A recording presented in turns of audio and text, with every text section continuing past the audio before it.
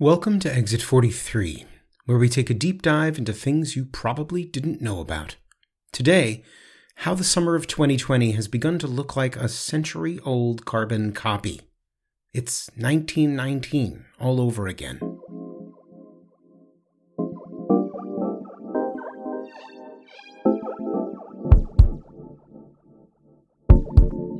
I'd like to begin this episode with a caveat. A quote from Mark Twain that I think has become something of a cliché. History doesn't repeat itself, but it often rhymes. We'll be looking at parallels, making a few inferences, but the issues are so complex it's hard to draw a straight line from one to the other. From the very first mention of COVID-19, comparisons were made to the 1918 flu pandemic. But here's the weird thing. In the summer of 1919, as the flu pandemic was waning, there were a series of so-called race riots around the country. They called it the Red Summer. I think absolutely the Spanish flu had something to do with the Red Summer. Here's what I would say to answer your question very honestly, because I don't want to overstate that it was the pandemic, but I don't think you can disassociate or disconnect anything about the period from 1918 to 1919, 1920 from the flu and the war, because they're completely interconnected. That's Kenneth C. Davis, a historian and a rather prolific author. I call Davis because of one book in particular, More Deadly Than War, The Hidden History of the Spanish Flu and the First World War. You know, maybe it's helpful not to look at the similarities between the summers of 1919 and 2020, but to look at the differences. For starters, a century ago, the United States was in the midst of the First World War. You cannot understand the United States' role in World War I without understanding the Spanish flu, and you can't understand the Spanish flu, of course, without understanding World War I. It was completely spread and became a global pandemic because there was a global war coming on. The fact that hundreds of thousands of young men, mostly young men, were crowded into army bases in the spring of 1918 was essentially the spreading point for the Spanish flu in the United States. Then those soldiers got onto trains, and then they got onto ships, and 1 million doughboys landed in France by May of 1918, many of them infected with the flu. Now, while there may have been outbreaks, and nobody's been able to say this with certainty, there may have been outbreaks before all those American soldiers arrived. Clearly, that is the explosion point in Europe during the spring of 1918, when it becomes known infamously as the Spanish flu. Back then, as both the war and the flu tore across the world, scientists and doctors who saw that soldiers were vectors urged everyone to slow down. But, as Davis said, the priority was winning the war. In 1918, scientists and doctors were ignored sometimes. The advice they were giving to politicians was ignored at great peril to the public health. In 1917, 1918, the priority was winning the war. And that meant keep pushing soldiers into the training camps, even though they were the breeding grounds for the disease. Keep pushing those soldiers onto the troop ships to go overseas, even though the doctors said, you have to slow this down. There are too many sick men going. President Wilson, General Pershing wanted to win the war. They were pushing the Germans back. They said that was the only thing that mattered. You also had the economic priorities. I think it's important to note the dominant political sense in the United States back then. We're perhaps a lot more polarized now, but back then, there was a big shift toward the political right.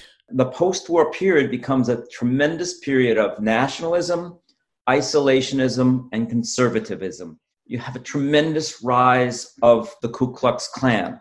The Ku Klux Klan we normally associate with racial discrimination. Of course, that was true.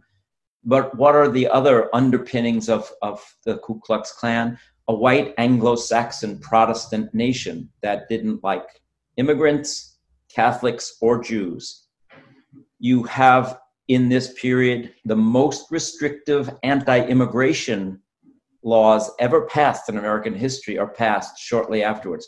So you have this tremendously conservative mood in the country, looking inwards, keeping out the other, keeping out the strange, keeping out all the things that bring diseases.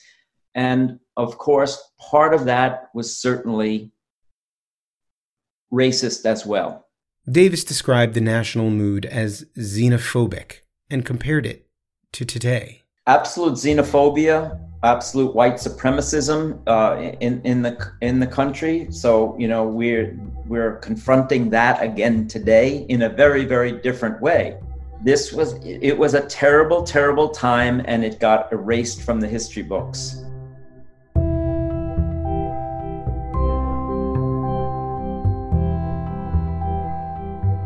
More on this in just a minute.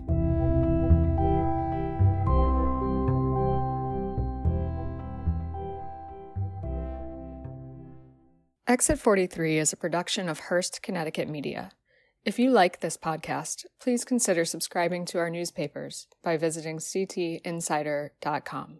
Find more episodes of Exit 43 on our website or wherever you go for podcasts, including Apple, Google, and Spotify. Okay, we started with a Mark Twain quote. I'd like to move to W.E.B. Du Bois, who wrote in May of 1919, "We return. We return from fighting. We return fighting." The first recorded race riot of the Red Summer was that same month, May 1919, in Georgia, after a gun battle between two white police officers and a group of black people headed to church on a Sunday morning. By October, the New York Times had tracked at least 38 race riots, though race riots is something of a euphemism. It was, for the most part, violence against black people perpetrated by working-class white people. In Chicago, a young boy swam into a white-only section of Lake Michigan and drowned after being pelted with stones. In New London, white sailors attacked black sailors at a popular hangout. In 1920 as well, they wanted law and order, and law and order certainly meant to most white Americans putting the black man in his place. And that included violently. This is a period of the lynchings, this terrible summer of race riots that were white people killing black people.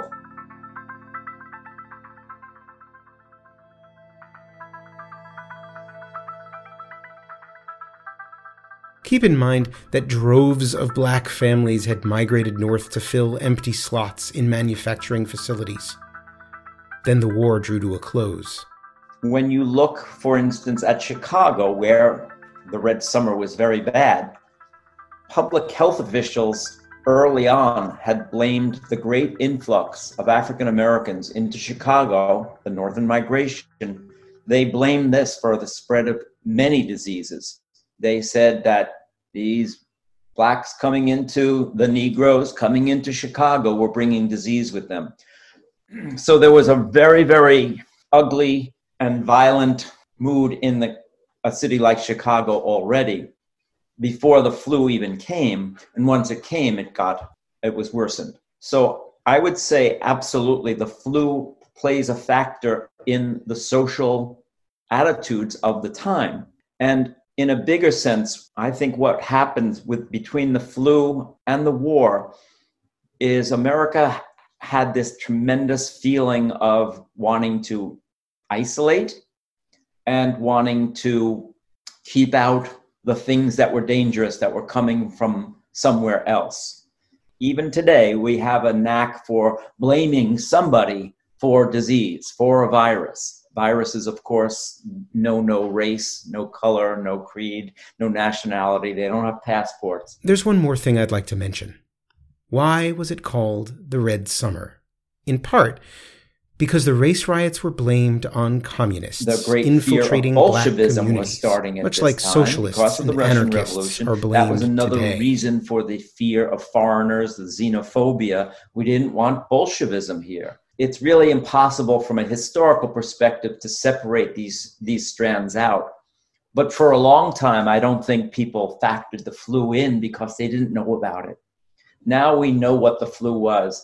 It absolutely added to the degree of fear and anxiety and loathing that white America felt at the time. And I don't think there's any question about that. So did the flu make Red Summer worse? I think absolutely.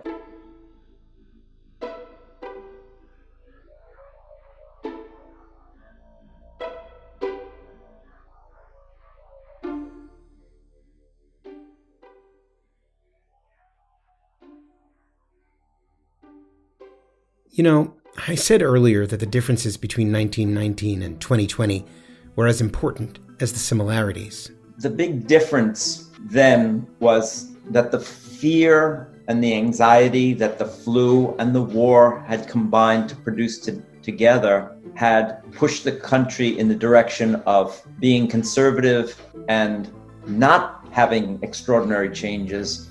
Whereas right now, because this racial episode in our history has exploded in the midst of the pandemic, it's forcing a lot of people to go in a very, very different direction and say, no, we really need to change. This pandemic has actually exposed the open wound that racism has been in this country for a very, very long time. This is Exit 43. My name is Jordan Fenster. If you have a story to tell or just need to reach out, please send me an email, jordan.fenster@hearstmediact.com. Thanks for listening, but before I let you go, Davis mentioned that while we called it the Spanish flu here, that's because the Free Press in Spain at the time was the first to report on the pandemic. The Spanish, by the way, called it the Naples soldier. The Germans called it either Flanders fever, after one of the most famous battlefields in the war, or the Russian pest. The Russians called it the Chinese fever. So this notion that everybody wants to blame somebody else for it is a very old idea.